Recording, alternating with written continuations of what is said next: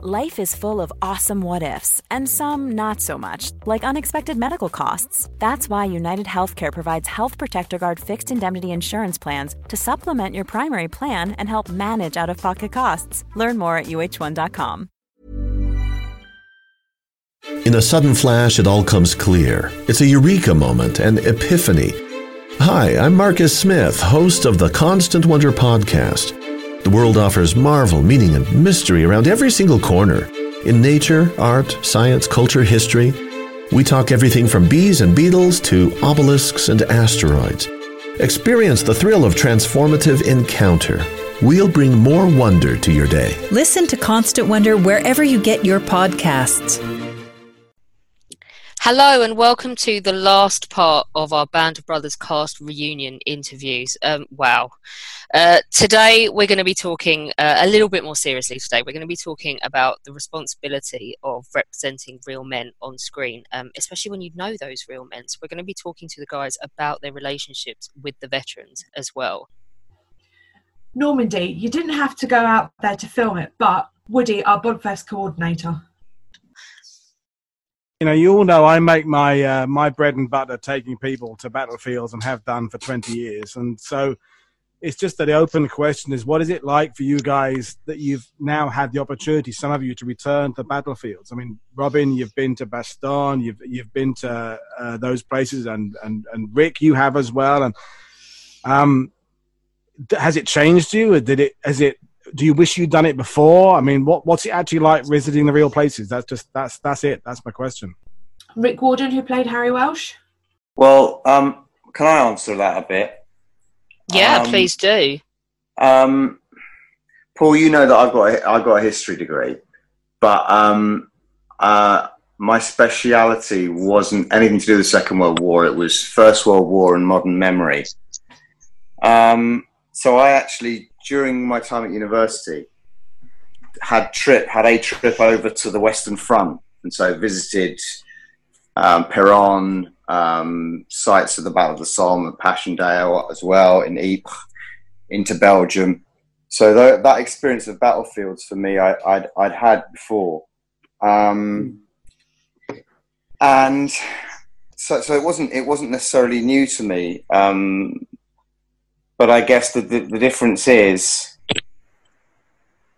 I was just thinking about modern memory and the show, and I've heard things said on here so far. I think it was Ross who brought up the word detail.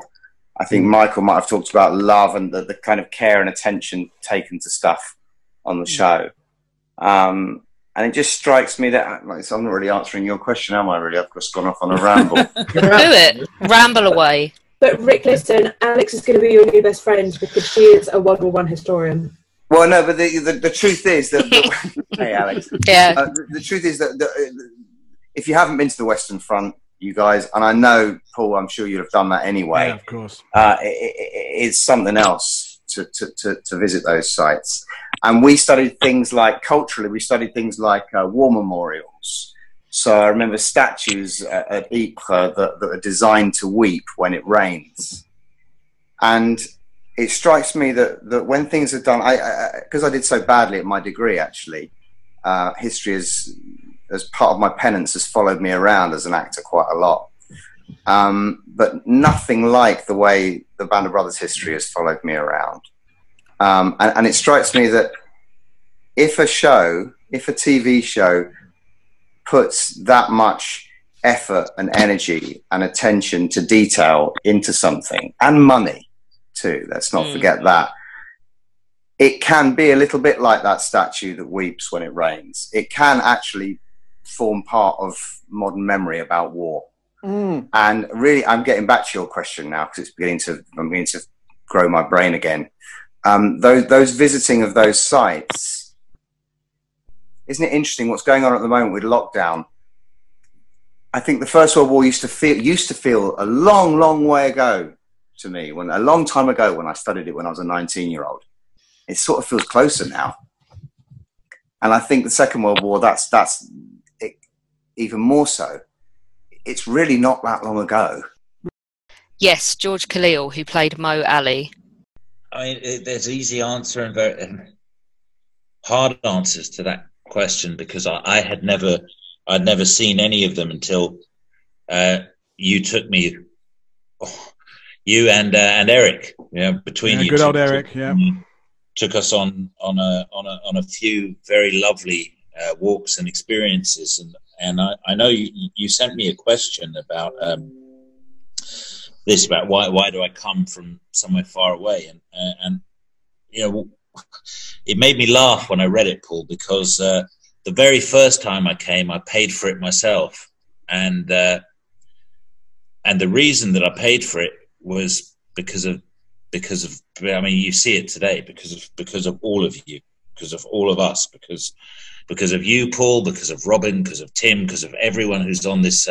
I say them because they were right in front of me, not because anybody else. Michael and everyone who's on here. But I think Michael said it. What a great example of choosing people, and these guys are.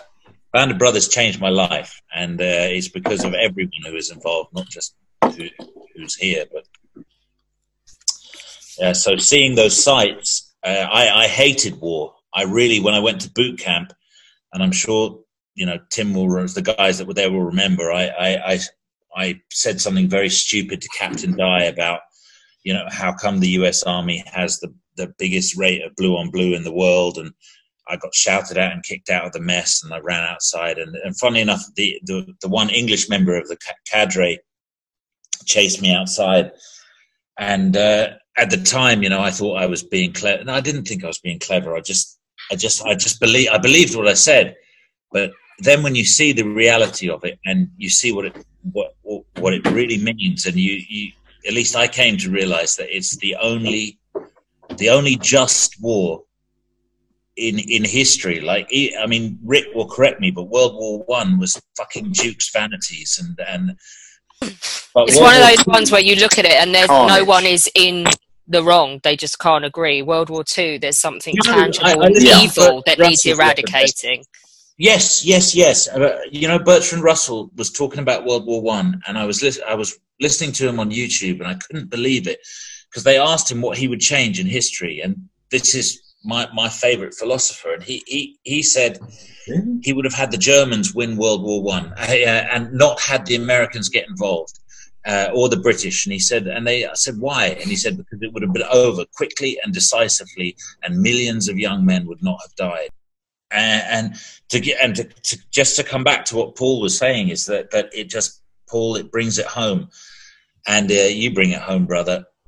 And thank you for doing this.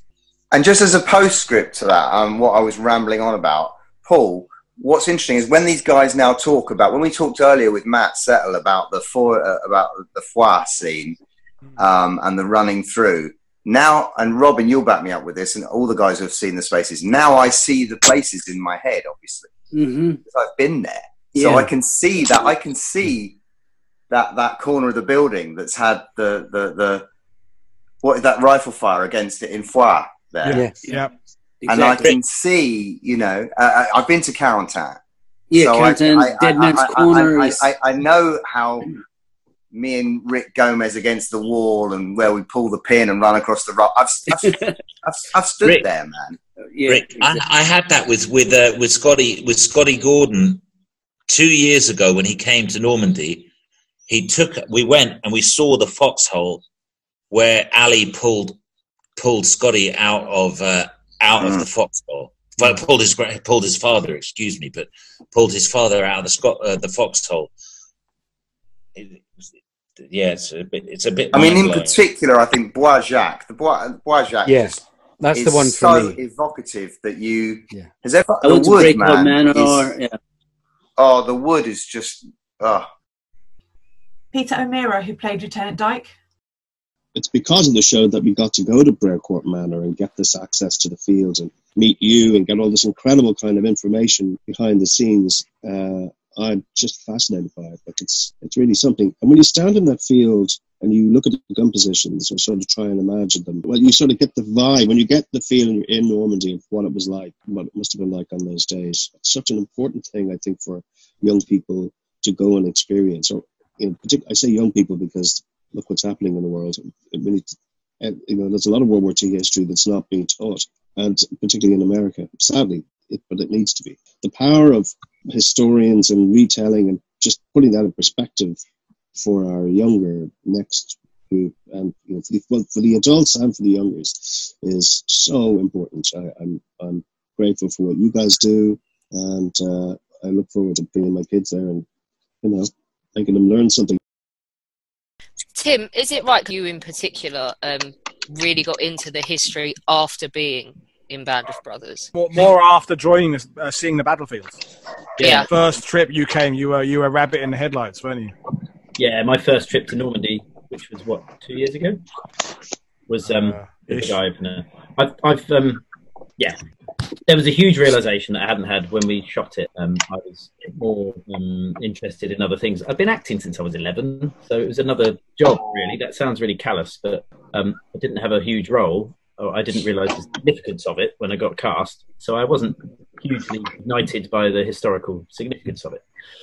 That wasn't who I was then. So when I went to Normandy recently, apart from the fact that I hooked up with these guys and remembered what an amazing experience it had been, as if it were yesterday, I finally came face to face with, I guess, some of the more visceral sort of elements of what it may have been like for these guys. So yeah, it absolutely brought that alive. And yeah, had a few little moments when I was there. So let's talk about the responsibility. How do you even begin getting ready? Matt Settle, who played Lieutenant Spears. I guess, I don't know, I absorb the energy of everyone around me. Yes, Peter? That question of did you do right by a veteran, I think haunts all of us. Well, certainly me as well.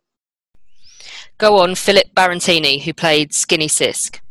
It was just an honour to play somebody who's been through that. It felt like an honour that we had to sort of, portray these people as best we can and do them justice of what they've done in the world. So yeah, just the whole time when we were shooting, it was just had that in the back of your mind that you've got to do this. You've got to be as respectful as you can and do a good job. Yes, Jason O'Mara, who played Thomas Meehan, Easy Company commander, who tragically was killed before setting foot in France. It's hard because, on the one hand, we talk about plot and character. On the other hand, we're talking about what really happened in real life. And what happened to Stick 66 was a tragedy, I mean, it was the command stick. And it went down in a fireball. And it burned because of the amount of Bangalore torpedoes on board. It burned for 2 to 3 weeks in a field. And when I was one of the webbing guys on the show towards the end of my time there said, "Are you going to that memorial service in Bouzeville-Plain?" And I said, "What are you talking about?" And he said, "Well, it's a memorial service next weekend. If you want to go there, they're unveiling a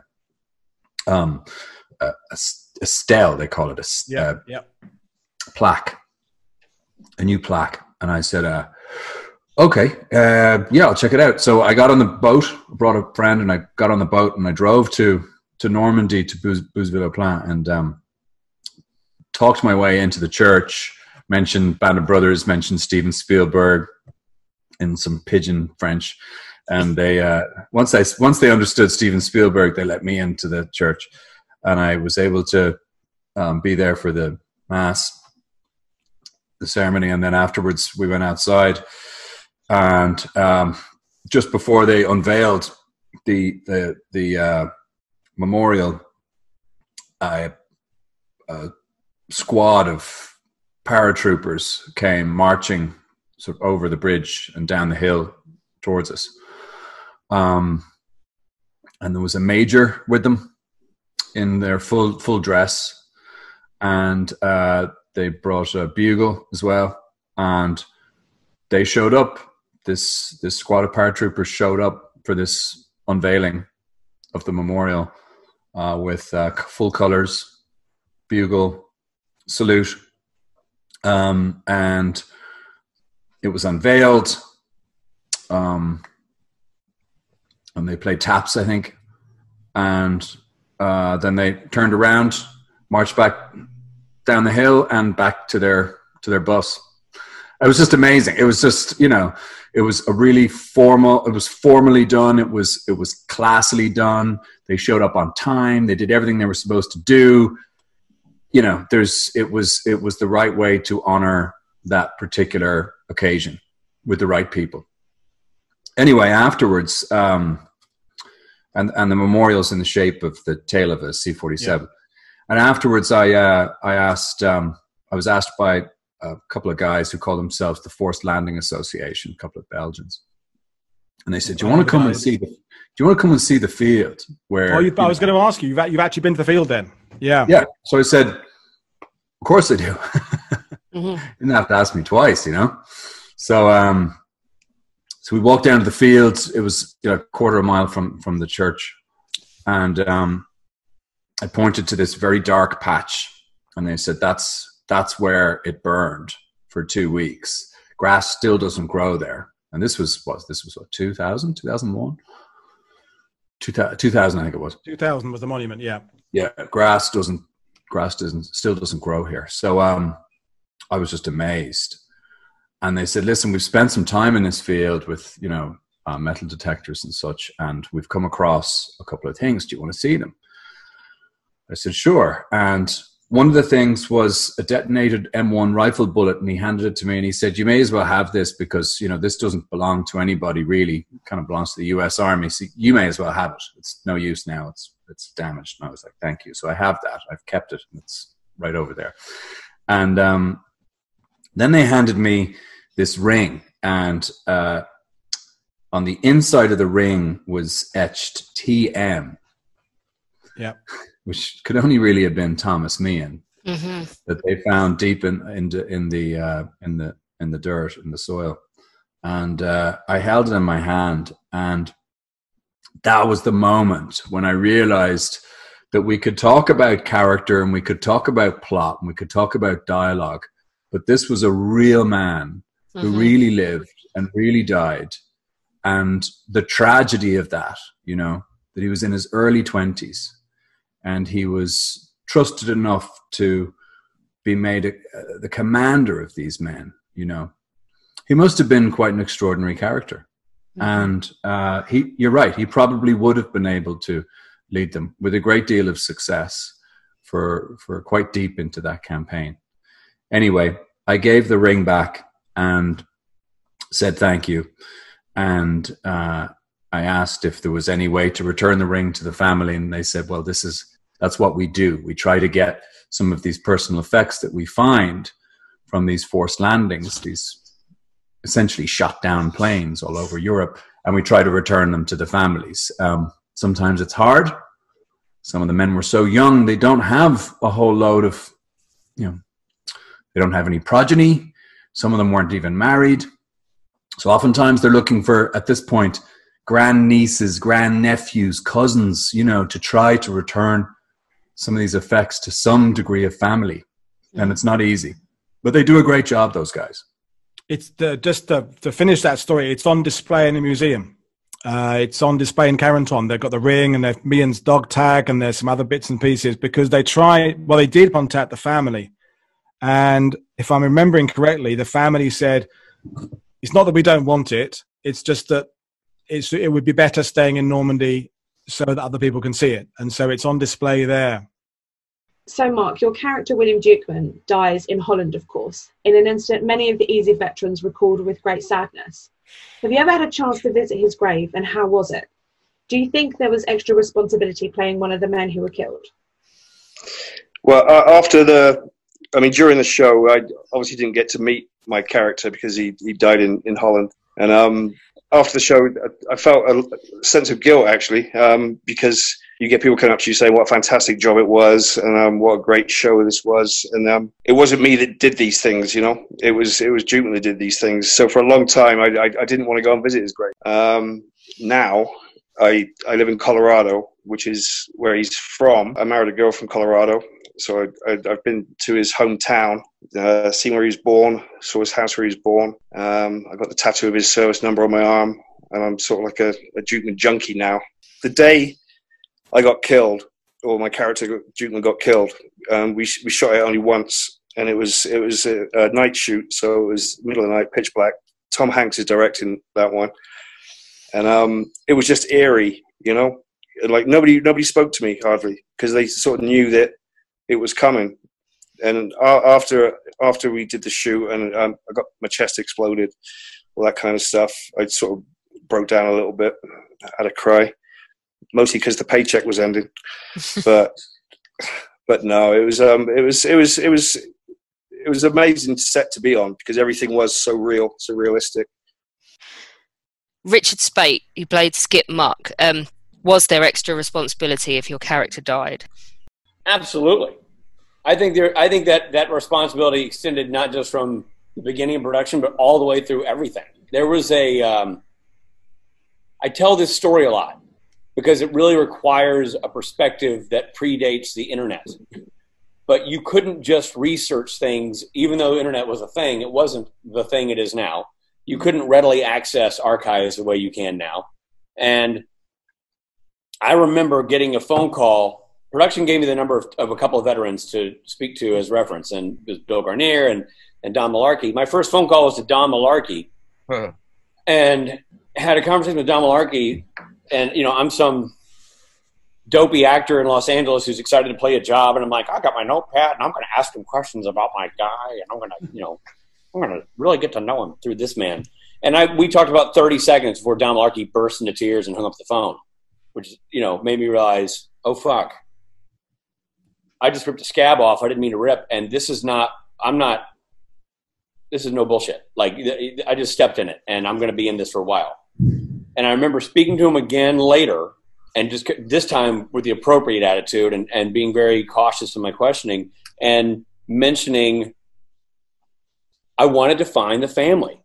I felt like that I needed to talk to the family, because everybody else was given a wife or a brother, or not everybody, but the majority of people had some reference, a child, if their veteran had passed away. But Skip never married, you know, never had kids.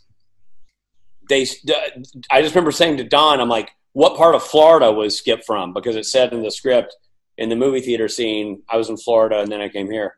And he's like, he's not from Florida. He's from New York. He's from upstate New York, a city called Tonawanda. And that was sort of the first domino to fall in the journey, where I literally looked up all the mucks that I could find in New York State and was just randomly calling people. And when that didn't work, I sent an email to the Chamber of Commerce for the city of Tonawanda right before we started boot camp, sort of explaining who I was, explaining the project, and you know, trying to figure out if I could get any intel from the city. We went to boot camp, came back, and I had an email. That's 2 weeks later. I had an email from a woman saying, hello, my name is Eileen O'Hara. And my mom got a call from the Chamber of Commerce saying you were asking questions about her brother who died in World War II. You know, what can I help you? Wow. So I got on a phone call with her, and I said, hey, we're doing a mini-series about Band of Brothers, and I would like to talk to your mom or you guys about your uncle. And she said, what's Band of Brothers? And I said, we're making a mini-series of the book. She goes, what's the book? What are you talking about? And they didn't know. I said, you don't know that your uncle's war efforts are chronicled in this, you know, revered book? And they said, no, last we heard was a Western Union telegram in 1945 saying he was dead. That's the last we heard of it. So thus began my sort of back and forth with, it was Becky Kranowski and Eileen O'Hara and Ruth LaFleur, who was his Skip's sister. And we swapped. They ended up sending me color copies of the Western Union telegram. My walls at the Marsham Street were just pasted with letters. A letter was never opened because it was returned deceased. They still never opened, but they sent me a copy of the envelope and everything that had the deceased stamp on it. I got all these letters to him, from him, was talking to the mom. And at one point, the mom wrote me a letter, a detailed letter, just talking about her brother. And it was interesting because I really did rip a scab off there too, because they didn't know anything about how he died. They never got his personal effects. And so I said, rather than me tell you the story, go read the book so you can get to know everybody. And they did, and they got to, but nonetheless, it was very emotional for them to read that book and go on that journey. And that, I think, opened up Ruth to start writing letters. And she wrote me a letter telling me the story about Skip swimming the Niagara River. And she wrote this whole letter about how before he went to boot camp, he wanted to swim the Niagara River, so he did, and his girlfriend Faye was all upset. And she sent me this letter, and I took it to David Frankel, who was directing at the time. I said, "This is unbelievable. Like we've known nothing about this guy. The only fact I've gotten about this guy was that he wasn't from Florida. He was from Tonawanda, New York. So when we did episode 5, I went to Tom Hanks, who was directing. I said, hey, it says, Muck says I was in Florida, but now I'm here. He's not from Florida. Can I say where he's really from? Like, I don't want to wing it and do improv, but he's from Tonawanda. Can I say that?" And he's like, "Yeah, man, do what you want." So, but that's about all the intel I had. And here we got this letter. We got this beautiful letter about swimming the Niagara River, and this and what a moment that was for him and his sister before he flew off to war. And I showed it to Frankel, and Frankel's like, "We're going to aim a camera at a foxhole, and you're going to just tell that story." So, Tim and I sat side by side. Gomez sat across from us. It gave us a chance to create a moment between these 3 dudes so that when Luz Gomez was crawling towards our foxhole, you've seen these guys bond, because other than that, there was nothing in the script that bonded those guys together. We were bonded in boot camp, but that's not on camera. There was no story point that connected these guys. And suddenly I had this letter, this real story. And Frankel was astute enough to know that it mattered in terms of the grand scope of who these 3 guys are and who Skip is. And if we're going to connect him at all, other than just a guy in green, let's give him some humanity. And so I just told that story. Tim Matthews, who played Alex Pancala. Well, I was just didn't you discover that Muck and Pancala were both from upstate New York, somewhere not too far? Yeah, that's why you ended up sitting in there, because we didn't know that either. Yeah. And so when she sent the letter, she mentioned Pancala. I'm like, oh, well, that's why you and I ended up doing it together, because we're like, well, then we should be there reminiscing about this. Even though Pancala wasn't there for that event, but he was there. They are connected by their region, and they can tell Luz's story. And they tell this story, and I remember Rick came to the apartment the night before, and he's like, "Oh, I'll add the question about the barrel," and I'm like, "Yeah, oh, great, yeah, we'll make it more conversational." And the girlfriend's name I mentioned, Faye, was a real person who really was his girlfriend. And so after the series aired, Faye Tanner watched the series, saw that, and got back in touch with the Muck family and sent them back Skip's original jump wings, which he had mailed her. Wow. After Toccoa, and it really set the whole thing on a journey. I had this moment with HBO that was really, really weird, because your question is a loaded one. I felt a tremendous amount of responsibility playing somebody who had passed during the war, and I didn't necessarily think it got the full support it deserved. You kind of had to fight for the support a little bit. Well, and it wasn't the greatest job of all time, but yes, Jimmy Madio, who played Frank Piconte. Rich, you did. I remember you did, my friend, and you set that precedent early on, because and you made it clear. And I remember talking to you about it and what you did and what it meant to make sure that Muck was up there in cinematic history. And you did it, man. You went and you fought for that. It wasn't there. You went and fought for a lot, man. And I remember it. And I actually remember everything that you're saying. Yeah, because that's the other thing is, like, for us, we're telling you guys who were reporting on this, but for us, we lived it in real time. We were all having these conversations all the time. I mean, like, Scott was part of the conversation about changing the name of the city in the movie theater, because that was our scene together. And Malarkey was our connected veteran. I mean, in a way, Scott had Don Malarkey, but then I also had Don Malarkey, so Scott and I would always talk to Don Malarkey. Like, everybody had this connected thing. And I remember HBO, and this is one of those things that you say that's maybe not the best thing to say in the business world, but the fact of the matter is that when the premiere happened, HBO invited the actor and their families, and they didn't invite the Muck family. The Muck family wasn't included in the invitation. And I wrote HBO, I started an email exchange. I said, there's been an oversight. You need to do this, because they are representing the man I played. And they sent back saying, we appreciate that.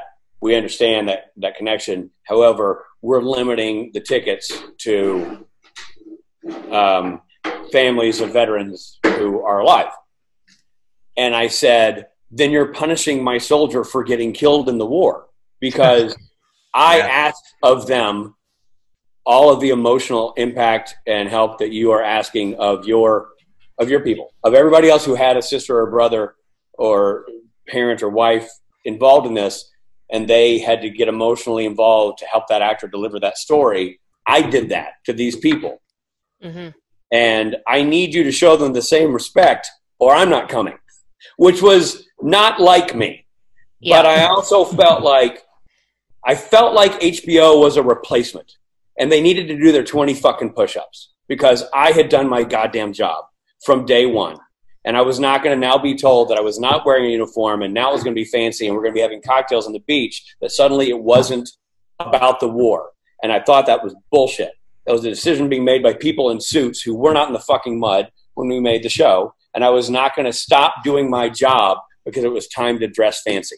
And luckily they did the right thing. Yeah. But it got under my craw. As you can tell, it still gets under my craw. I'm sure that I remember you introducing me to them on the train, the Mark's family. Yeah, because that's why I was like, wow. I'm pretty sure I remember them being there. Yeah, they were there. So they got flown over there because they were the girls. They were the women I dealt with the most. Yeah. Eileen, and they flew over. They were in Paris, right? Awesome. And they got to bond to they'd never met anybody. All their Garnier and Malarkey, and they finally got to be a part of. They were as much a part of that experience as anybody else because they sacrificed a loved one for the greater good of the war effort, and they deserve to be a part of the honoring of that we were spearheading as the performers in Band of Brothers and as the production team behind Band of Brothers. Rich, tell us about after the series for Muck's family. The series begat some good stuff for them in terms of honoring Muck. Because he lost all his medals, they were able to lobby the Chamber of Commerce and their local and federal government representatives to get all of his medals reissued, which was great because that stuff never made it back to the family. And then the city of Tonawanda, with some help from some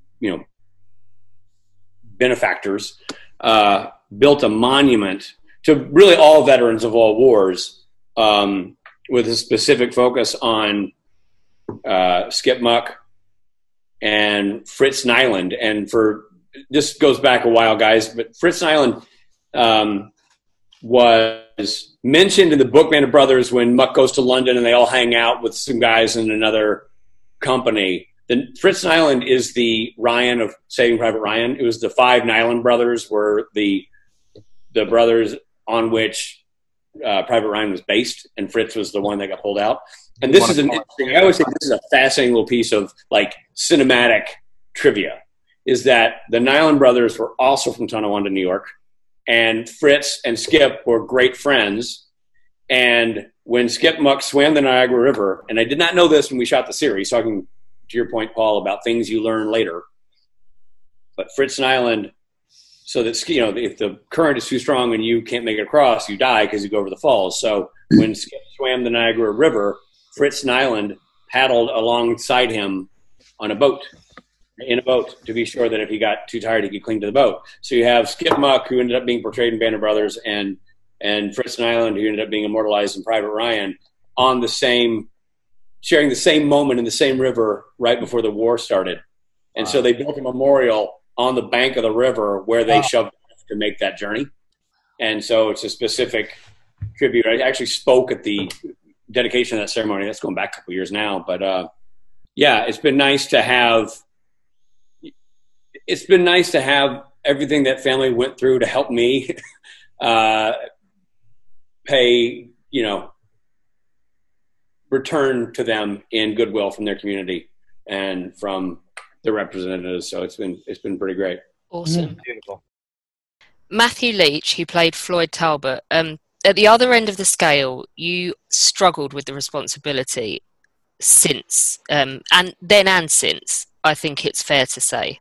Dick Winters said that if he could take one soldier into combat, it would be Floyd Talbot. And then there's a 10-hour-long series where you don't see that. And of course I feature in certain episodes, but you don't really see why Dick Winters said that. As far as, like you said, like a Breakout Manor or something, where you see he was tactical genius or anything like that. And the reason for that is several-fold. Firstly, Tab died in 1982, and so he wasn't available to be interviewed. I was given quite a scant amount of literature as far as he was concerned, and so I guess the writers didn't have a great deal to work on in that respect. So that's one reason. But the real reason is that it's my fault. And that's because if you work in if you run an office, say, and there are certain people that are doing a lot of hard work, you're liable to promote them. And if there is a person who likes to sit next to the photocopier, eyeing up the receptionist and trying to get laid, you don't promote them. And there was definitely, in the first couple of episodes, people being felt out as to, what the story was going to be, who you're going to follow, and there were definitely certain actors who put themselves forward more, had more interaction with their veterans, the veterans' families, got those stories together, took them to the writers, took them to the producers, and helped flesh out and create more stories for their characters, putting the characters forward. And that's not being particularly political or sharp-elbowed, it's just being smart and doing your job. And to my lasting regret, I feel like I didn't do that a lot at all, really, when I think back about it. I'd come from doing a show where I was more the main character, and they just gave me a whole bunch of stuff to say, and I'd say it. And I'd never really worked on something like this, the size of this, before, and had to sort of do a lot of research on a character and find out about them and bring it to the writers. And so, in certain respects, I kind of almost coasted through it. I did what they told me to do. I think they liked what I did, and in certain cases they gave me more to do. But as far as actually bringing more to the story that the writers didn't know, which would only have happened through research, and Tab's two brothers were alive, so I did have that resource. Honest Indian, I just kind of didn't do it. That's a terrible thing to say. I don't know whether it was just stupidity or naivety, or a lot of the guys in the show had been actors since they were kids, and I wasn't one of them. I would only really just come out of drama school and done like a kids show. So when I look back, I'm not quite sure whether I can say I was super lazy or just super naive, or maybe a bit of both. But it would be ingenuine of me to just say it was just because there wasn't literature, wasn't there. I should have worked harder, and I don't know whether it was just my own kind of shyness to be able to go to producers and writers and say, look, I've got this, but I just honest kind of didn't do it. Yeah, it's something that I look back on with great regret. I feel like the stuff that I was given to do, I did well, but I could have brought more to it as far as doing the shovel work myself as an actor. So that's me probably admitting that for the first time. Russ McCall, who played Leadgott, do you want to respond to that? There's a double coin here in a sense, because I see what Matty's saying. You have to look at it. There were a few things that were happening too. There was look, I didn't have a veteran. I had nobody to talk to about Liga. Nobody. I had no family members. I had one piece of paper with a picture on it. That was it.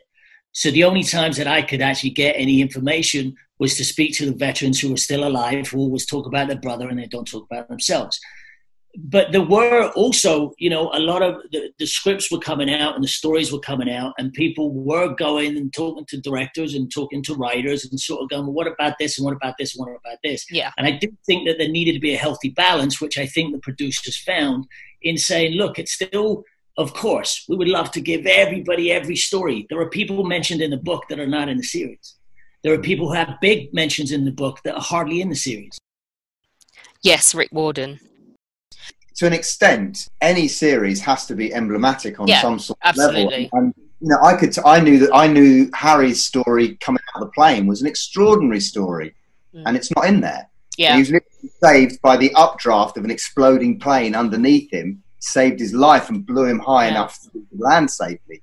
You know, these details are extraordinary, and those stories are out there, but they can't all make the show. Go on, Scott Grimes. You played Don Malarkey. Matthew was an excellent dude and a great actor. The great soldier, man. Yeah, he's not one person. There is one person, but he's not here right now, and I don't even hardly remember his name.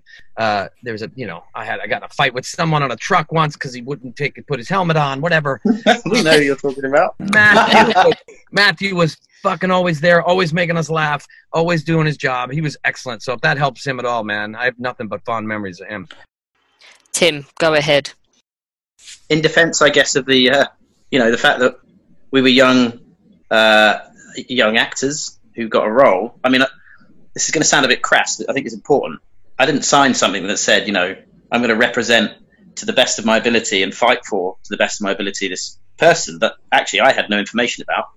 I didn't have a very big role, so it's perhaps a bit different.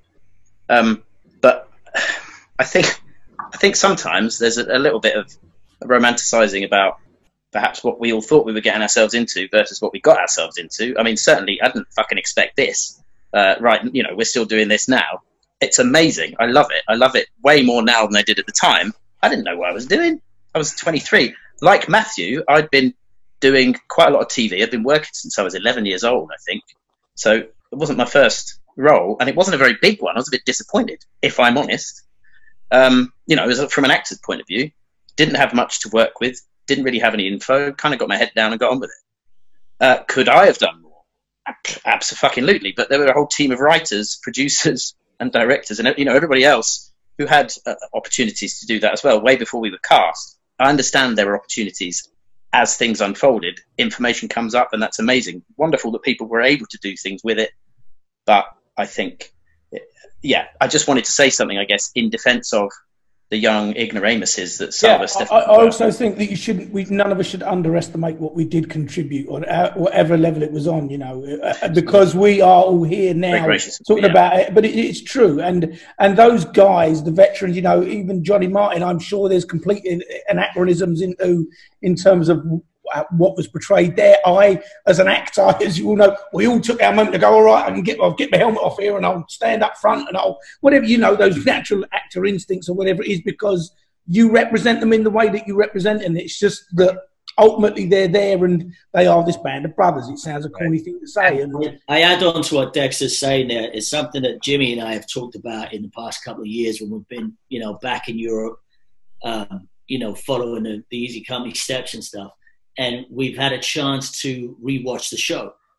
And probably the same as everyone, I hadn't watched the show in 15, 16 years. I mean, I hadn't watched it in a long, long time. And we were not forced, but we certainly had time to sit down and watch this show. And you could sort of now detach from it and watch it as an audience member, as a professional in our profession, and no longer as the actor that was trying to see when they were on screen and whatnot. And the thing that Jim and I have both been really passionate about, and this sort of goes to what you were saying here, Tim, and what you were saying, Dex, every single person pops. And it's incredible. You watch the show and every single person, it doesn't matter if they have a small piece, it doesn't matter if you have a great one episode, it doesn't matter if you're spread out, every single person pops in that show in such an incredible way. It's really, it's fascinating to watch. Jimmy? Yeah, there's not many false moments, if any, in that entire series. It's I don't know if you guys have watched it in a while, but it is really fucking good. I'm not saying it's good. Go on, Rich.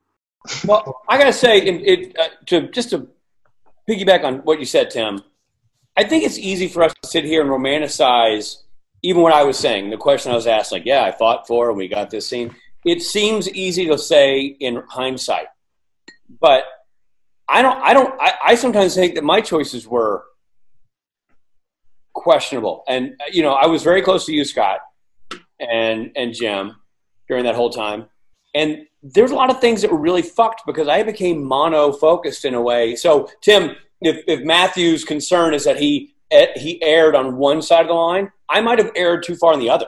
Mm-hmm. I became, like, almost obsessed. It was my only, like not from England. I didn't have any family around me. I wasn't a married dude. I didn't have kids. I was like, I almost became hyper obsessed with this idea of doing the right thing, which is an unachievable goal because, as to Rick Warden's point, tons of stuff not going to make this movie. Like it's a movie. It's not a moment by moment reenactment of the entire experience. Yeah, it's a bit heavy, but honestly, I fucked up Band of Brothers, and it's the biggest regret I ever had in my life, really, because, you know, when the guys were talking about that, you were talking to Alina or you were, Alex, about the last scene where you can't watch it. Yep. I filmed that last scene. Yeah. And they didn't put it in Band of Brothers, and I still feel, I'm going to make light of it because I'll probably cry if I don't. I still feel fucking awful for Jim's family, who are friends of mine, and you know, I didn't make the cut. It was your first time after Birmingham Rep being on camera. On camera, and you, God bless you, Matthew Settle, you told me not to look at you in a scene, and I asked you why, and you said, come over to Westminster. Do you remember? And I came to your flat. And what did I say? You told me how to act on screen. Oh, I did? I fucking know. I know. I don't know what the fuck. I made that shit up. But it made him feel better. That's what he's saying. Yeah, no, I did try to give you confidence because, you know, as the youngest in my family, I had to fight for, you know, every inch of, you know, everything I got, right? And normally you get spoiled, but I was number 6, and I don't know, it's just a numbers thing. So I learned early on to, if you could be a champion for people who were scared, it helped you get over your own fear. So that was my way of dealing with my own fear. You know? No, and when I was young, man, when you did it, I was like, who the fuck does Matthew Settle think he is? Tell me to come over to his flat. And 20 years later, you remember, man, you think, what a lovely man. Oh, it shows something about the pressure you guys felt about the representing, doesn't it? Michael Kudlitz, you had an even bigger discovery than Rich's, didn't you?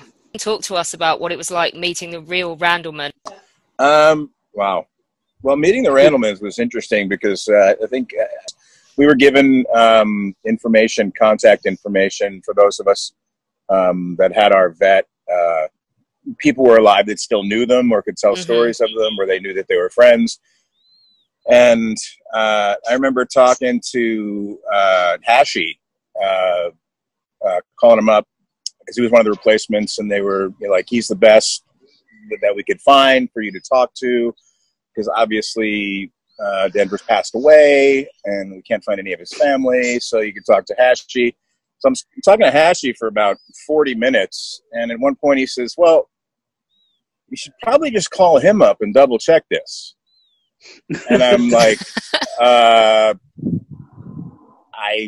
would love to, but I think he's passed. And he said, oh shit, when did he pass? I just talked to him a week ago. What the fuck? I'm like, whoa. No, okay, hang on. No, I got this information. They've been looking for him. They have not been able to contact him at all. So if you talked to him a week ago or a week and a half ago, like hang on.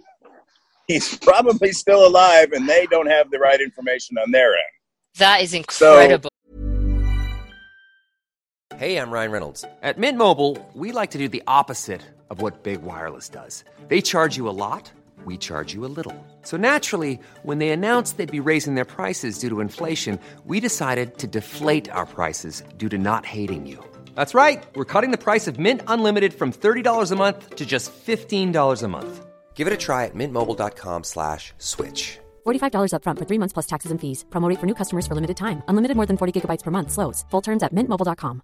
Quality sleep is essential. That's why the Sleep Number Smart Bed is designed for your ever-evolving sleep needs. Need a bed that's firmer or softer on either side? Helps you sleep at a comfortable temperature? Sleep Number Smart Beds let you individualize your comfort, so you sleep better together. J.D. Power ranks Sleep Number #1 in customer satisfaction with mattresses purchased in-store. And now, save 50% on the Sleep Number Limited Edition Smart Bed for a limited time. For J.D. Power 2023 award information, visit jdpower.com/awards. Only at a Sleep Number store or sleepnumber.com.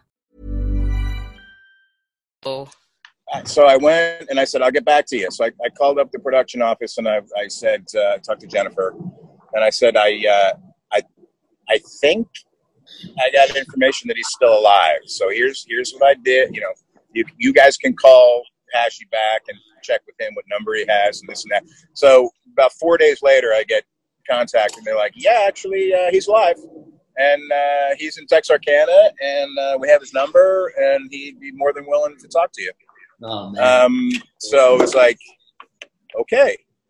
So I know everybody's gone through this if you've talked to any, even adjacent to their vet.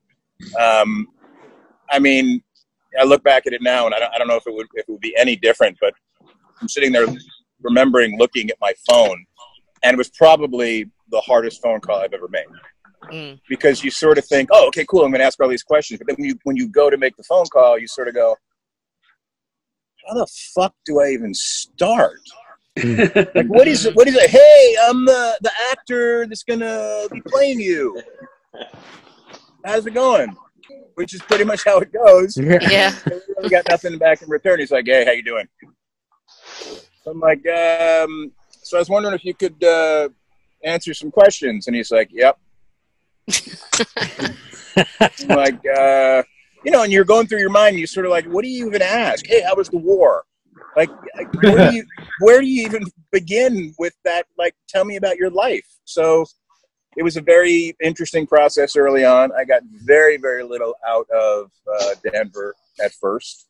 But like with many of the guys and their families and their family friends, he put his wife back on the phone afterwards, Vera. And I spoke to Vera for about 2 hours. Now, in retrospect, that's probably a better person to talk to than him about this, because we are all of us in this video, everybody walking through life, we know who we hope the world perceives us as. But the people who see you and actually love you and spend time with you, they know how you really are and how you really present to the world. I mean, you may think you're not a selfish person, but if everybody around you says you're a fucking selfish bastard, guess what? You're a selfish bastard. It always used to be, like, we would talk about that with a lot of the vets too. Whenever you try to get information about your vet, going to your vet was probably the last person you'd go to, the other guy. The other guys, because they're all, exactly talk about the brother.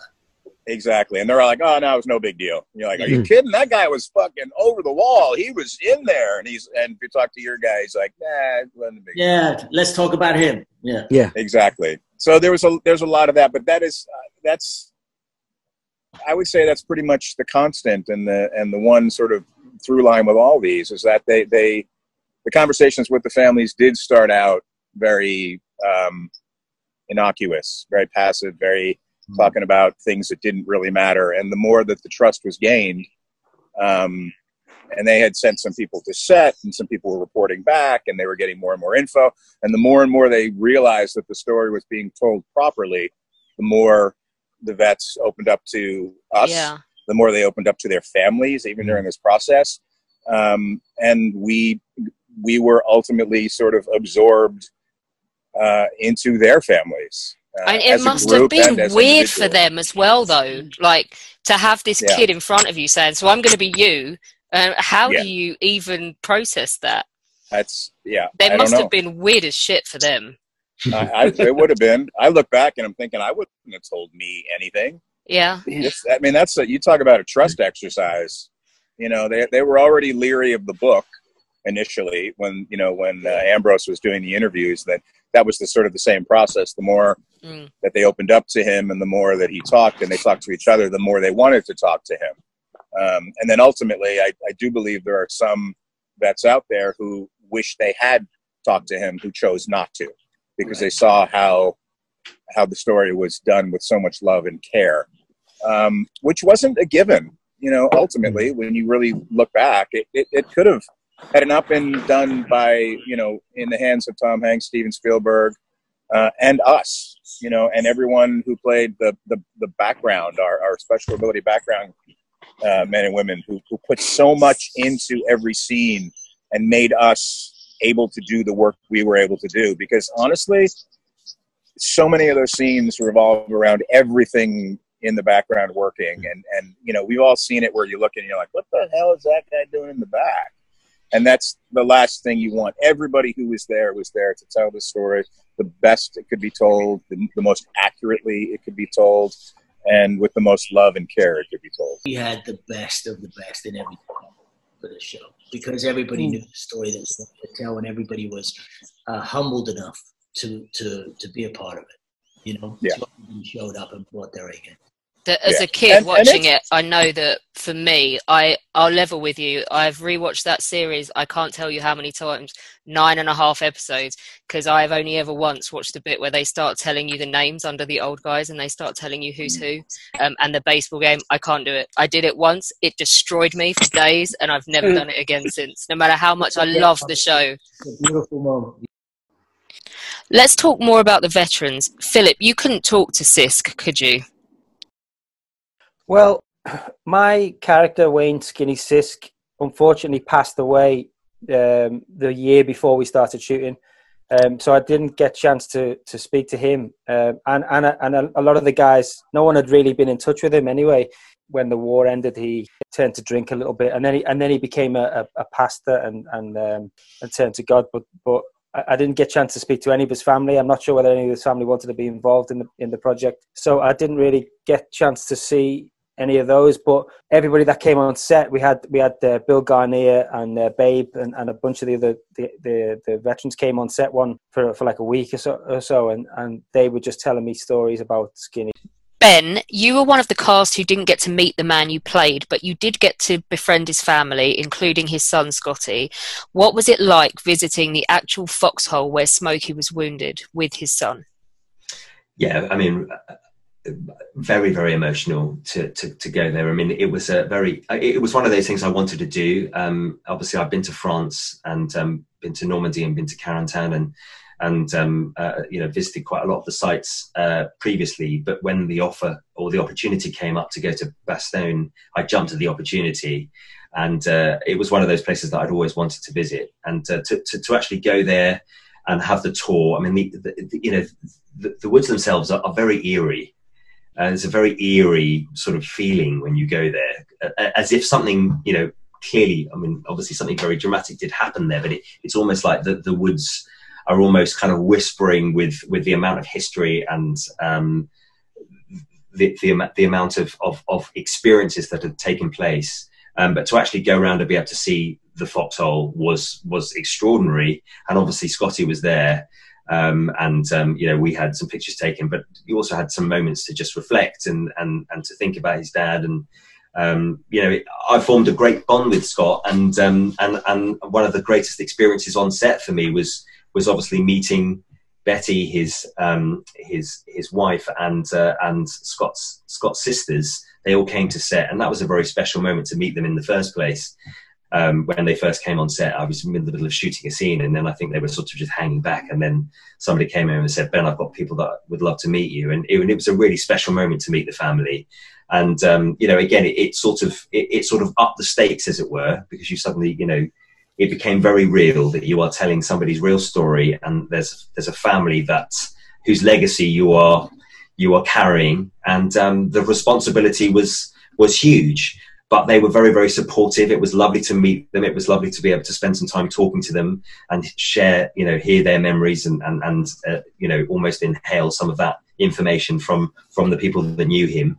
And as I say, I've seen Scott at quite a few different events, and we've become very good friends. And when I was in LA last year and the year before, I met his Walter's granddaughter who lives in LA, and we've hung out a bit. And again, it's been really special. And whenever I've met up with her, she introduces me to all her friends. She works at the Magic Castle in LA, and she always introduces me as, "This is Ben, and he played my grandfather in that series Band of Brother." And it's almost like that Tom Hanks speech that made at the beginning of boot camp.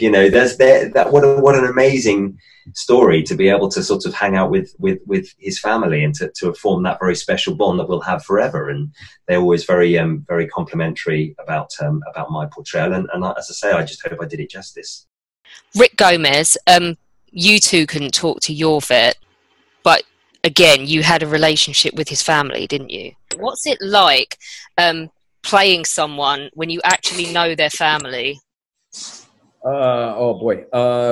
It's I think all of us went through a bit of this. You feel like you have a responsibility, an incredible responsibility to get everything right. That's sort of, we've said that a million times, and we can say it a million times more, and be sincere about it every single time we say it, because there's no the weight of that was felt in every conversation we had with each other and every frame we shot. I know it's certainly anybody who was in anything with me, there was a weight. There was a weight, even if you were, and honestly, the whole like clown the company thing was sort of it's an odd thing, because I never even thought about that. Like, I never thought like, hey man, so now I got to come with a joke because I'm the comic relief in the moment.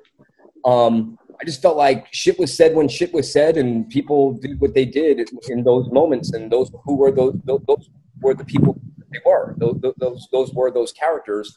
And ultimately, I feel like every one of us in the 9-10 months that we shot, or 8 or 9 if boot camp is a month or whatever, everybody arced as human beings. Everybody I know arced. Mike arced, Renee arced, Ross arced. We all became different people by shooting it. And because they cast soulful human beings, that was all there. And that's the truth of what you'd go through in going through what the men went through. So that was just the experience of living through something. Honestly, we all changed. As far as the family, I just always wanted them to be proud, and Delphina, Del Luz, George's wife, before she passed away, we got to go to Normandy and ride the train together, and she held my hand for an hour and a half, and I mean squeezed it, and she rubbed my arm, and I knew I got it right. It was good. It was good enough for her. And so then any bullshit that kind of was in my head about like, oh, you could do more, you could do this, or why is that, blah, blah, blah, it just kind of all disappeared in the glow of her smile and her appreciation of it. And so, I mean, man, that's all you can do. And I love that family. And anytime I get to see George, I see George the most, because when we do something, we get together. I saw him a couple years back, right, Ross? When was Cleveland? A couple years back? A year and a half, yeah. Year and a half, yeah. So I get to see them, and it's great to have a beer and catch up and do all that. So that's always a fun thing to be able to do. But yeah, man, it's family forever. Well, not only just us, but the families we brought into that circle. It's a beautiful thing. When did that start to dawn on you that you were going to get that out of it as well as a paycheck? Like, when I first talked to Del before the whole thing started, and we were on the phone for about 3.5 hours, I realized, okay, this is legit, because I just started writing notes, and it was cathartic for her to go through it. Yeah. And then I realized, like, oh, I know everything about this guy from a wife's perspective, and it's an interesting perspective. But it wasn't about the paycheck either.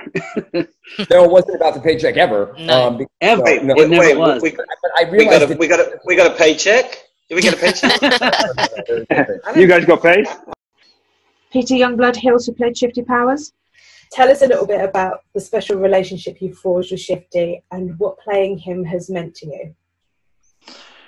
Well, I guess I met Shifty before we started filming, and he happened to live about an hour away from my mom in Clinchco, Virginia, and so it was kind of easy for me to access him.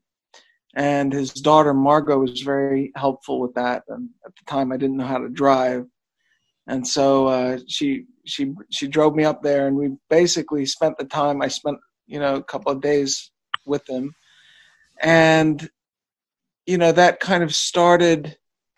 He was such a beautiful, beautiful person, and really welcoming and very thoughtful. And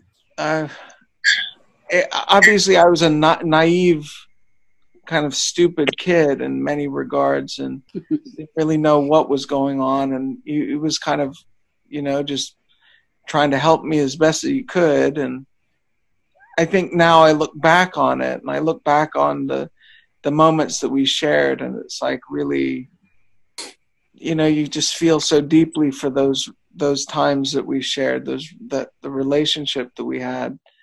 And I suppose that would go for a lot of the older generation, the elders, and that have been through things and been through so much of of where we've come from ultimately. And we're just kind of, I think with Shifty there was a way that he understood there was a through line of wisdom that he kind of understood about where he had come from and where he was going, and always so loving and humble in how he related to everybody else, and it was kind of, we went on a USO tour where we, later on we went to Japan and to Hawaii with One Lum McClung, and I think it was Buck Compton and Don Malarkey, and it was Jimmy Matteo, and we had a good time just learning about each other, and in the context of the world as it was then, and their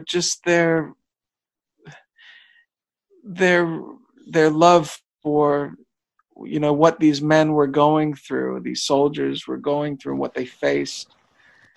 And it reminded me, I guess, probably the thing that Shifty used to sit in his porch, and he used to sit on his porch in his holler in Clinchco. He's been there for all his life, and he would drink a cocktail, and he'd smoke a cigarette and look out into the woods, and that was his peace. And that was just what he did, and he would do that every night. And that's kind of, you'd remember the good times and remember each other, and that kind of, it's grown within me. I don't know if it's almost like, it's taken time for me to mature enough to understand what these guys were actually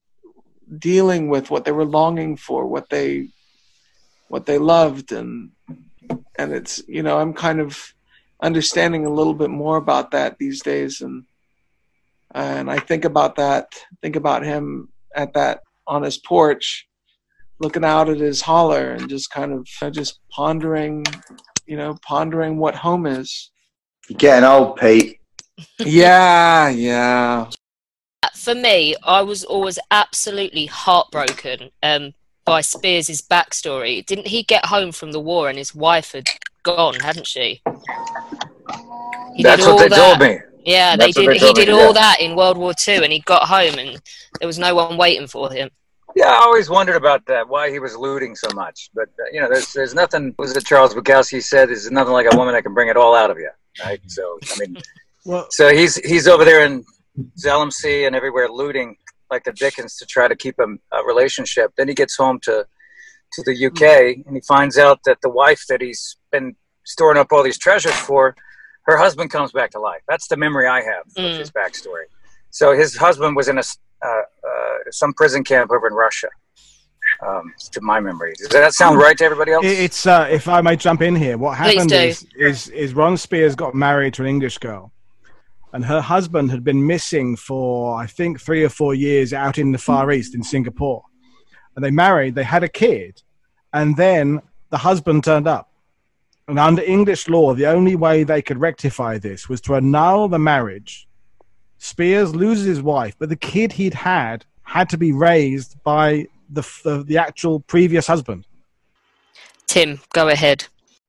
Wow, Jesus, that's unimaginable, really. Not the kind of thing you expect to have to come home to, when you've just been through all of that.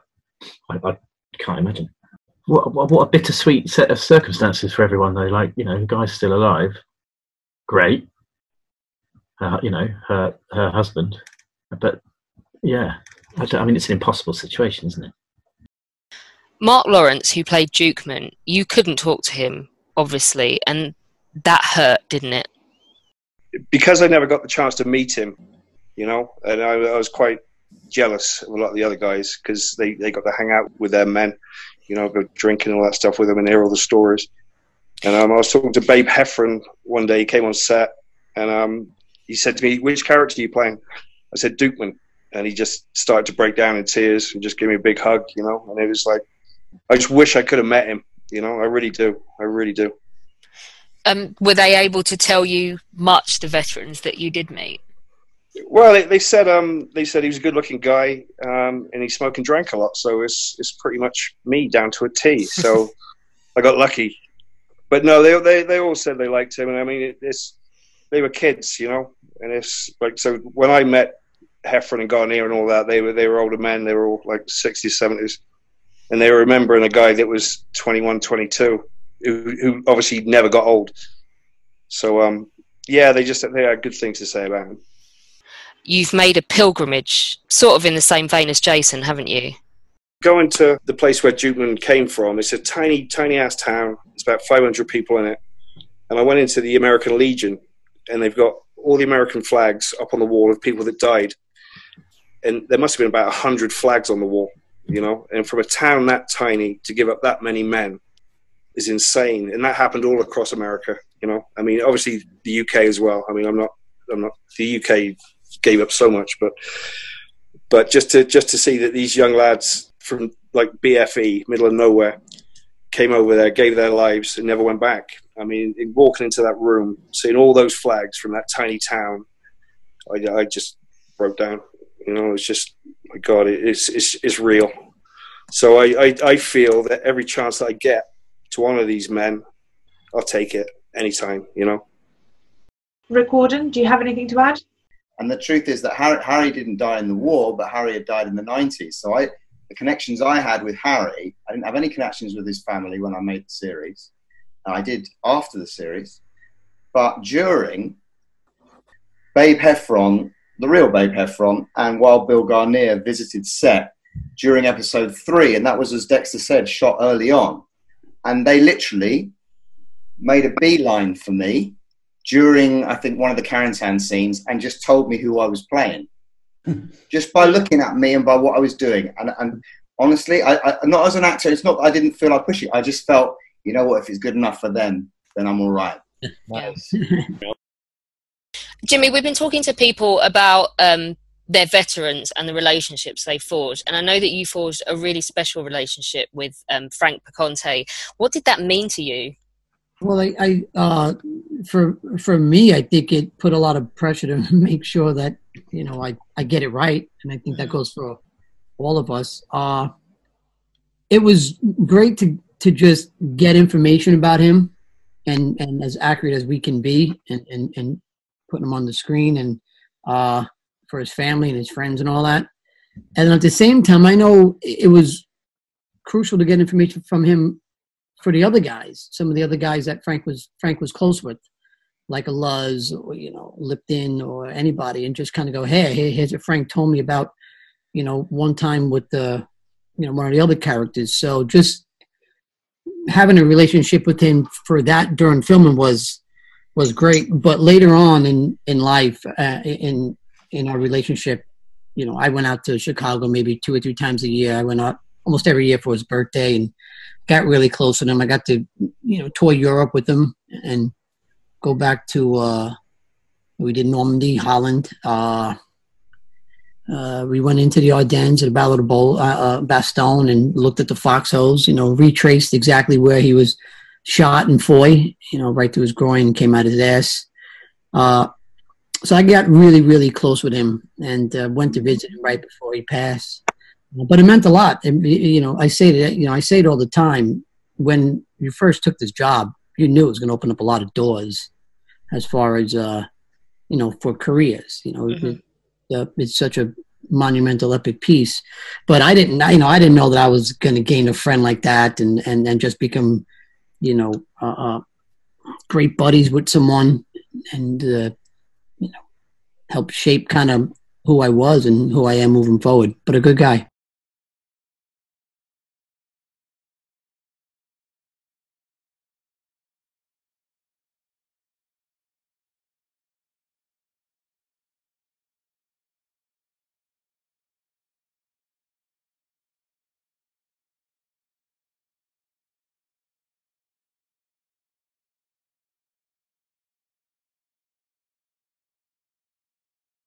What happened was, Frank was, he was going to pass. And tell us what happened, Jimmy, when Frank was dying, because you absolutely wanted to see him one last time, didn't you? And I was in touch with his family, and I called HBO. You're talking, this is 14 years later after the series. Frank was like 96, 97. This is 2014, I believe. And I called HBO, a few people there who were still working in certain departments. And I told them what was happening. And within 10 hours, they had me on a flight out to Chicago to make sure that I got out there to, to say goodbye to him. And that's exactly what I did. But I just thought that was a testament to, the people who were involved in HBO, from in front of the camera, behind the camera, and he just shipped me out there to make sure I got to say goodbye to him, which meant a lot to me. It was hard to get these guys to talk for obvious reasons. Scott? Rich, you taught me more about Malarkey because I think you showed up, Band of Brothers, knowing more about him than I did. Because I was going to probably be a little lazy. He didn't really want to talk to me on the phone. And do you remember I had gone up to you after Frank John Hughes did that thing with his jaw, right? I'm like, well, shit, I got to do something, right? And we were sitting there at my place in South Kensington, and we're watching this tape of Don Malarkey, who's 80-something years old, and does this kind of thing with his mouth because he's old. And I turned to Rich Spate, and I'm like, should I? He's like, no, that's just because he's old. So you really got me involved in getting to know Malarkey. You did develop a relationship, though, didn't you? How did you go about it? I just had to call, and he would hang up on me all the time. Richard knows that, because he'd just get emotional, and you'd wait. You couldn't text somebody back then. I couldn't text him going, "You all right? Can I call you back?" So I would just get limited information from him because he would always break down. Only after we finished. And he saw, I think the original pilot when he was the opening episode when we were at the Hollywood Bowl. Did he really start? Because I hung with his family a lot, and he saw that I was genuine. I will say this: his family did come up to me when they met me, and they told me the truth. They said, when we found out you were playing our father, we were so pissed because you're not even close to as good looking as he was. He was, and it's absolutely true. We look nothing alike, but, and I think, so after that first episode that we saw at the Hollywood Bowl, he really started to open up, and he'd still cry, but they were like, he was okay. The thing is with him, is once he felt comfortable crying in front of you, he wouldn't hang up because he couldn't talk about it. He didn't want you hearing him cry, you know, more than anything. So he would sit there in the hotel room when I met him and his family and cry and talk to me. And I'm like, oh, finally, he's comfortable saying these things. And so it was just about him being comfortable. And again, like we've all said, Band of Brothers has allowed all these men to, you know, peek out now and go, oh, the coast is clear. We're allowed to speak of this. And you'll listen and I'll cry and you'll cry and we'll, whew, and that in itself is just such a beautiful thing that this has allowed these men to experience. Go on, Woody, our Bobfest coordinator. I spent quite a lot of time in Malarkey in Normandy towards the latter part of his life when he was, you know, health was failing. When people ask him about the show and the actors, he'd always refer to, I got to know Scott and Skip. So he referred to Scott as Scott, the actor, but he always referred to you as Skip, because I think for whatever reason, your portrayal, the way his brain had processed it, he referred to you as Skip. So that's the only little compliment I can throw your way, is he always referred to you as Skip. So I know Scott and Skip. Yeah. And we used to have to have a code in when he was here, because I was here for a few days filming a few years ago.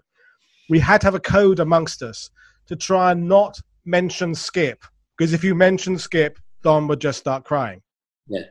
And one day it was one of the girls on the film crew said, oh, we're just going to skip over there to get a sandwich or something. And she used Skip as a verb.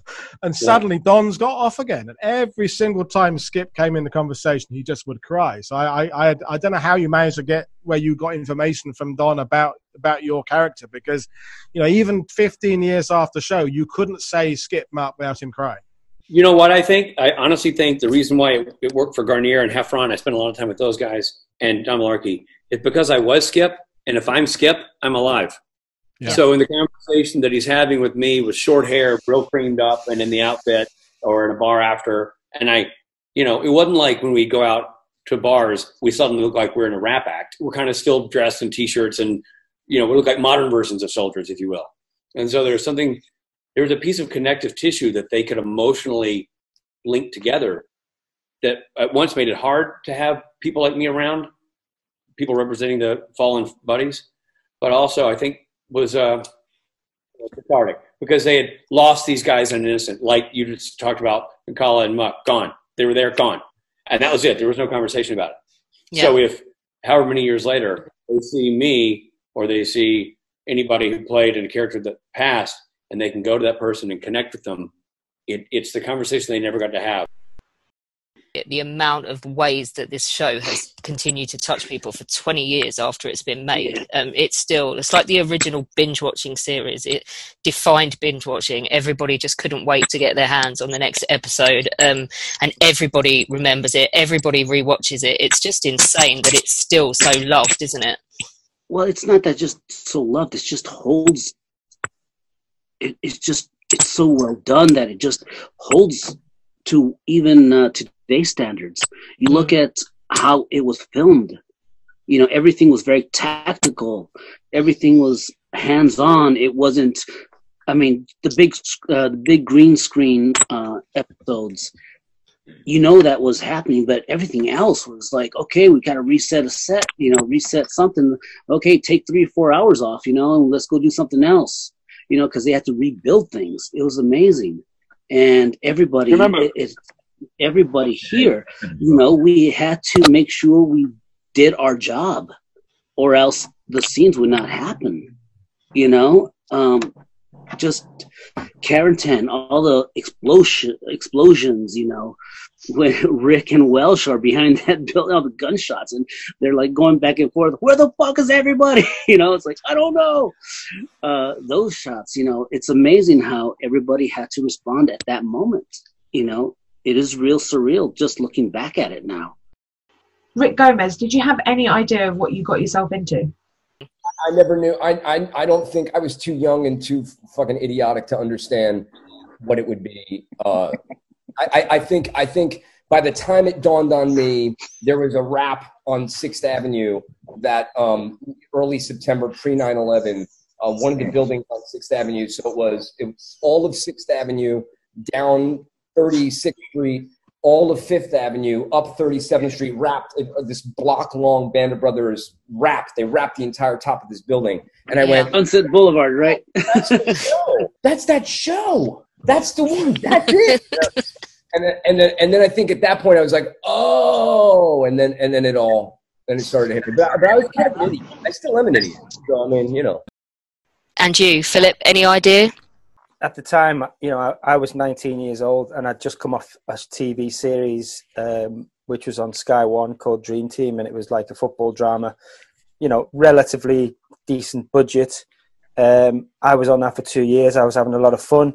Then I got the part in Band of Brothers, and the first day on set I was there, and it was just a different league. You know, you kind of know that there's a lot of money being put into this. And at the time, I think it was the most expensive TV miniseries ever made. So we knew, you know, HBO were putting a lot into it.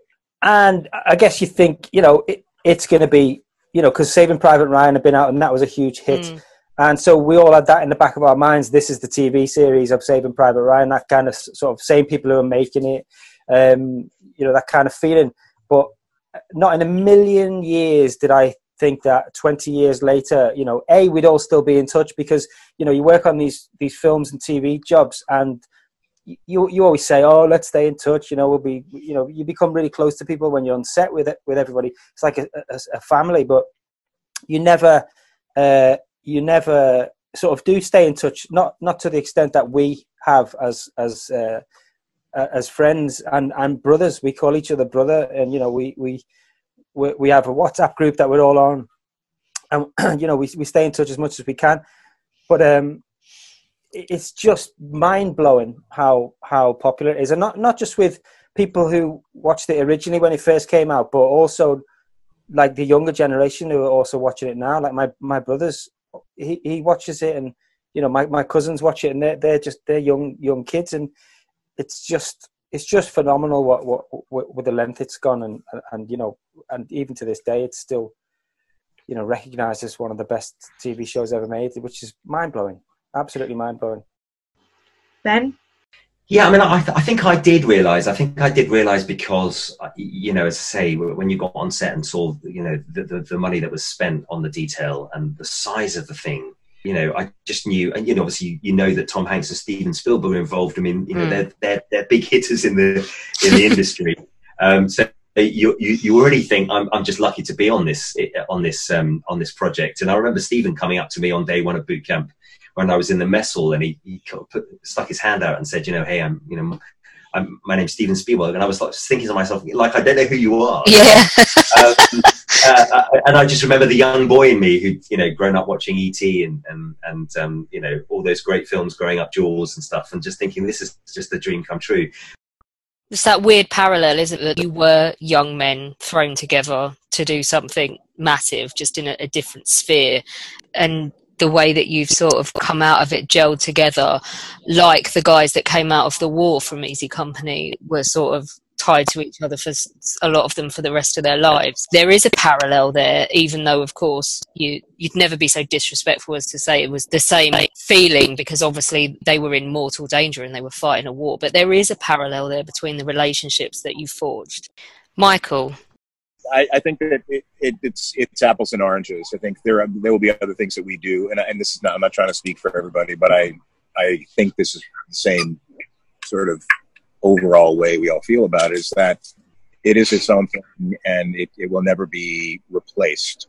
It can be possibly matched emotionally with something that connects with you in a different way, but there's very few times where you get to do something that is not only entertaining but changes other people's lives and also changes. So I think from that perspective, I think it's a one of a kind. Mark, that bond between you guys hasn't gone away, has it? We all see each other now, and this is 20 years later, and we all hang out now. We got WhatsApp groups, and we mess around, you know, and we go out drinking. And like, if somebody called me up tomorrow, I'd do something if they needed it. It's that kind of thing. So it's the most amazing show to be part of. It really is, and these men need to be honoured. I mean, thank God this show got made, so these men became immortal, hopefully. And it's not dependent on how much you feature in the final series, is it, Jason? It was awkward for me those first few days where, you know, everyone's supposed to play their rank, and I had no experience. Like I was just, coming from my apartment in London, going through wardrobe, and suddenly expected to be a leader of men. I'm just an actor who's been cast in a part. So I had to learn very quickly to try to how to do that, And Dale Dye helped me to an extent, but it was a bit of a cheat because I wasn't on boot camp. So I had no one's respect. Yeah. I think after the speech in the hangar, the Overlord speech, I had a bit more respect because they were, oh, he's the guy. Okay, he's our commander. He tells us what to do.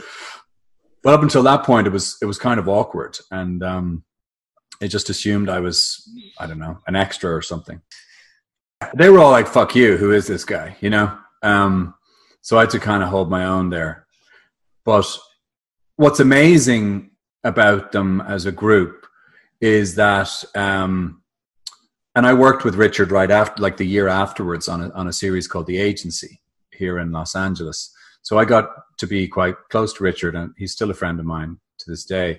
And through Richard, and also Michael Cudlitz came and did an episode of that. Mm-hmm. So through Richard and Mike Cudlitz, I got to know those guys, and they started to invite me to the reunion because I'd moved out to LA by then. And so I've been going to the reunion most years over the last 20. And so I've got to know them after the fact. And they're a great group of guys, and very welcoming, very open. They weren't at all like they were in those first couple of days. They're a very intimidating group of guys, of course. But turns out they're absolute sweethearts, really nice guys, and they're good friends, and they're a group of people I really rely on. Great guys to have in your corner. Yes, Peter O'Meara. I've spoken before about when we finished the show and it was over. I think individually we all felt this really extraordinary experience to be part of it, to carry these stories. And so I'm carrying a story, and somebody else is carrying their part of the story. And as men, we're maybe not so great at talking about that, about how you're feeling. But sure enough, over time, we've just kind of gravitated back into each other's lives. And it's really special and powerful. And it's not, you don't even need to see each other all the time. It's pretty special, man.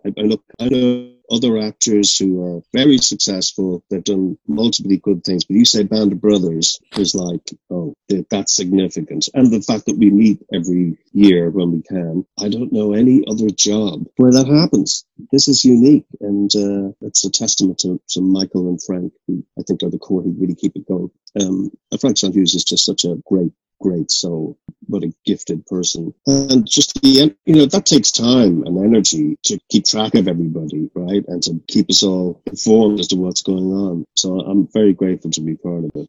I find it utterly lovely that Frank John Hughes, who played Wild Bill Garnier, has taken on kind of the role that Wild Bill Garnier, talking to his son and his granddaughter, appeared to have when it came to the actual members of Easy Company and their reunions, and keeping them all together and being the glue that bound them together. Yeah, it seems to have worked out that way, that he's carrying on the Garnier legacy of being, big-hearted one who checks in on everyone, right? It's very big. Most jobs you do, you have a great time, you connect with people, and then, the nature of life just takes you on somewhere else. It's nice to know that we're able to reach out and talk about it. And listen, to outsiders, some people think we're crazy. like, what are you talking about? Wasn't that 20 years ago? How come you guys are still talking about it? But Band of Brothers is lightning in a bottle. It's just something in the air and the magic. I want to finish by going to Richard Speight. How did it feel when it was all over? And try to sum up how significant Band of Brothers has been in your life. And I'm not just talking in career terms. It was weird. I think Band of Brothers has had such a profound impact. And I'm not saying because it was a success. I'm talking about the shooting of it. The auditioning process, which was grueling and emotionally tiring. and then getting the job and the preamble to actually doing the job, which was surprising and stressful because you're talking to grown men who are bursting into tears on the telephone. And then going to do the job where, I was super intimidated. I'm sitting around with a bunch of actors, a lot of whom I don't know, some of whom's, I recognize their face or their work, and I'm intimidated by that. Then I'm getting yelled at by military personnel, and I'm intimidated by that. And everything was daunting. It was, I went from doing small things to working on a giant Hank Spielberg project and carrying the weight of real men and their story of war with me the whole way. And I just found it so intense. I think that's why I got so intense about the job. Maybe it's the only way I knew how to handle it. We laughed hard, we goofed hard, we cried hard, and we worked hard. And so I think all those things in various equal measures at various times. And, when it was all done, it was all just surreal. And leaving that job, I left that job a different person than I arrived to it. And I guess everybody does that for every job. But this one just seemed to reshape my view of friendships, of what it meant to be an actor, what it meant to be an American, what it meant to be, what patriotism means, and what it meant to be a man. And the most emotional I got was at the premiere in France, which had been a journey, like we talked about earlier, with the families, with the guys. I mean, there wasn't a day that went by that I wasn't in lockstep, attached to the hip with Tim Matthews and Scott Grimes all day long. And I never called him Tim Matthews. It still feels weird to call him Tim Matthews. Pinky, Muck, and Malarkey, we were in lockstep from boot camp forward for months. Then I also became friends because of where we lived with Rick Gomez. Got to know his then girlfriend, now wife. My girlfriend, now wife, was coming out a bunch. Jimmy Matteo was there. Ron Livingston was there. And we were in lockstep. Neil McDonough. And then 9 months later, it's like you are petals from the flower blown to the four winds, and off you go. And it was very, very jarring. It was more jarring to separate than it was to join. And I knew, like, the rap party wasn't necessarily fun, because I knew what I was leaving was better than where I was going in terms of the emotional content of that experience. It doesn't mean I haven't had phenomenal experiences since with work and life and everything else, but I knew I was old enough and wise enough to recognize the rareness of that experience. And it created a weight to the exit that I don't think ever left. And I mean that as a good thing. It was a monumental experience. And I remember going to the French premiere. We're in France, and I'd fought to get the family there. All these things were happening. And they had all these events set up for the veterans. And they were all staying in our hotel, and they all gave them these yellow jackets so they could recognize who they were in these giant groups. And they were loading all these guys up on a bus. And these are now old men and their wives, or old men and their buddies, or both. And they line up in the lobby of the hotel. And they're in a line and shuffling their way, the way old men kind of move, out to get on this bus. And the imagery, to me, was intense, because all I could think of was stand up, hook up, shuffle to the door, which was what you did to jump out of an airplane, which is what these guys did in their 20s and their teens. And the image of these old men standing up and shuffling to the door to go back to visit the sites where they lost their friends and where they fought and where they landed. I didn't go on that tour. That wasn't for me. That was for the veterans. But I went up to my hotel room and I cried harder and longer than I've ever cried. And my girlfriend, who's now my wife, was baffled. She's like, what's wrong? And there was nothing wrong. It was just 2 years. It was 2 years of trying to do the right thing by people who did something greater than I will ever be asked to do. And trying to make playing pretend seem real so that the stories and sacrifices made by these people and their families resonated beyond the work we were doing when we were shooting it. And the connections I made with those people and those men, to have Babe Heffron sit in a bar across from you and talk to you like you are Skip Muck. Because as far as Babe Heffron is concerned, you are Skip Muck. You look like Skip Muck. You're dressed like Skip Muck. You got Skip Muck's hair. Everybody around here is calling you Skip. And Babe's had a couple of drinks, and now you're Skip Muck. And the intensity that came with that, it was an honor and a pleasure, but also an intense moment to be the recipient of those stories and that emotion and that loss, and him saying, we looked through your body parts, Skip. We couldn't find any piece of you. We couldn't find a piece of you to send home. And it mattered to him to be able to say that at that moment. And it mattered that I could be Skip in that moment at a bar in civilian clothes in London going, I know, babe. I know you did. And I appreciate it. You know, to have those exchanges, they don't just bounce off you when they call wrap and you get on a plane to go home. Those are part of what you become beyond that experience. They are intrinsically woven into the fabric who Richard Speight is, and how I parent, and how I raise 3 boys, and how I perceive the military today, and how I perceive my country and leadership, and how I reflect on history and everything.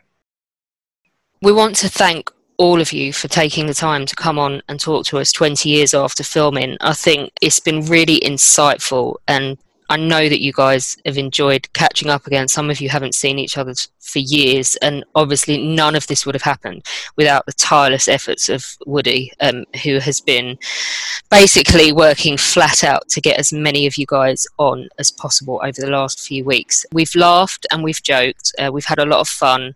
We've had some serious moments too. And just to emphasize, I think right at the end, I want to show that as much as we enjoy the spectacle as fans, and as much fun as you guys had filming it, this was a real story about real men. And we're going to leave you with Jason reading the last note written by Thomas Meehan to his wife a few hours before he was killed on D-Day. June 5th, 1944. Dearest Anne, in a few hours, I'm going to take the best company of men in the world into France. We'll give the bastards hell. Strangely, I'm not particularly scared, but in my heart is a terrific longing to hold you in my arms. I love you, sweetheart. Forever. Your Tom.